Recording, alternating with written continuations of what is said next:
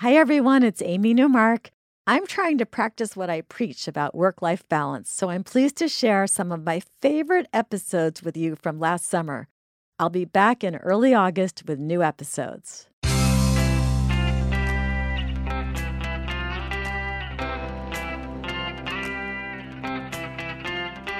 Changing your life one story at a time. This is the Chicken Soup for the Soul podcast with Editor-in-Chief Amy Newmark.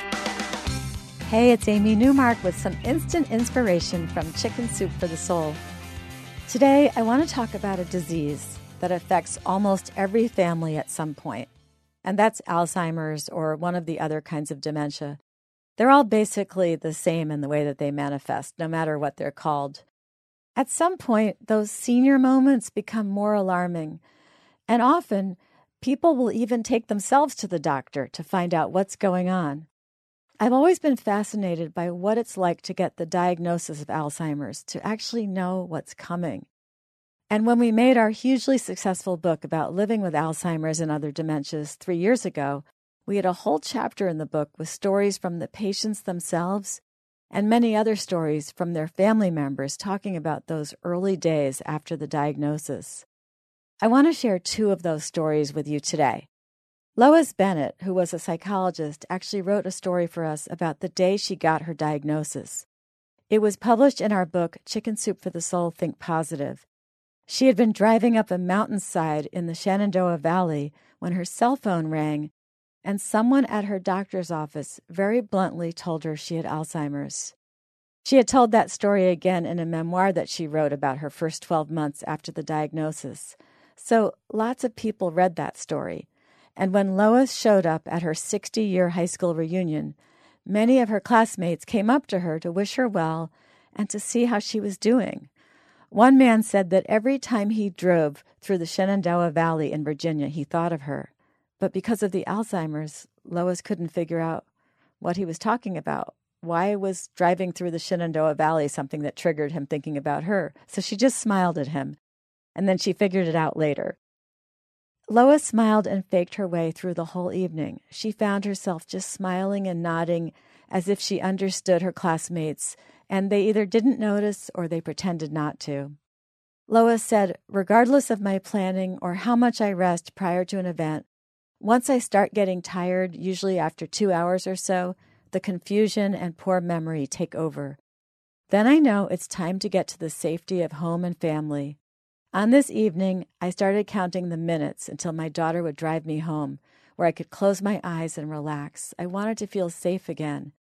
And she concluded her story by saying, how does one socialize when living with Alzheimer's disease?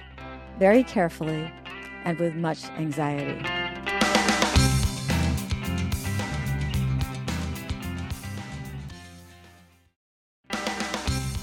Another story that really fascinated me about living with Alzheimer's was by Sue Watkins. Sue and her husband Lou started down the path to diagnosis when for the second month in a row, Lou could not balance their checkbook. This was a man who had worked in the finance industry for more than 50 years. Numbers were his thing. So for him to have trouble balancing the checkbook was unthinkable. But there it was. So they went off to the doctor. And after Lou was diagnosed, the couple's first inclination was to just withdraw from life. But the more they learned about the disease, the more they realized they could still engage in their normal activities. And the more open they were with their friends and relatives, the more understanding and support they got. They had actually been making plans to drop out of a group they were in that traveled to play golf, and they were going to drop out of a number of other social activities too. But fortunately, their friends wouldn't hear of it. As they explained, they were all getting older, and everyone would face challenges along the way, and they would face them together. So they went out with their friends, and Lou put his wonderful sense of humor to work while playing golf, telling his friends when he lost track of his score or he didn't know which hole he was playing. So they had spent the first year following the diagnosis learning about the disease, and they spent the second year living their lives again. They loved to travel, and actually a couple of months prior to the diagnosis, they had taken a cruise to Canada and Alaska. And Sue says, within a short time, Lou didn't remember anything about it. I thought, why spend money on trips he won't remember? But then she says she realized it isn't about what he does or doesn't remember. Life is really about living in the moment. So during that second year, the couple took some golf trips. They took a 19-day cruise through the Panama Canal, and they took 2 road trips, one to Oregon and another one to Arizona. And one late afternoon, Sue and Lou were sitting on the bank of a river with their friends, watching the fishing and rafting, when Lou turned to Sue and said, "We are having the best time. I'm sorry I won't be able to remember it." Now, we have many stories in our book about people who emerged from their dementia and re-engaged with their loved ones at surprising times, and they show a recall of family history that their loved ones thought was lost. So we don't really know what people do and don't remember as they start to disappear inside their Alzheimer's disease. And who's to say that all those trips and activities don't create some kind of afterglow in the psyche of a person with dementia? Perhaps the joy of those activities and those new discoveries lingers, even if the specific details are lost.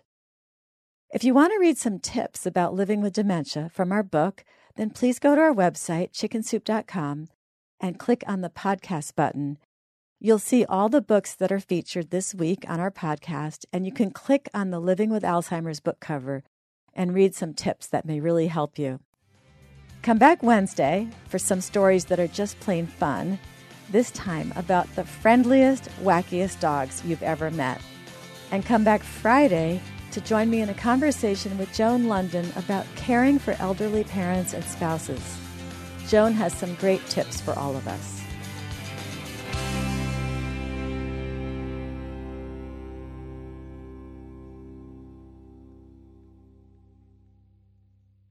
Everyone knows therapy is great for solving problems, but getting therapy has its own problems too, like finding the right therapist, fitting into their schedule, and of course, the cost.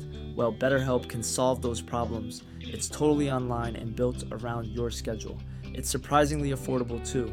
Connect with a credentialed therapist by phone, video, or online chat, all from the comfort of your home. Visit BetterHelp.com to learn more and save 10% on your first month. That's BetterHelp, H-E-L-P.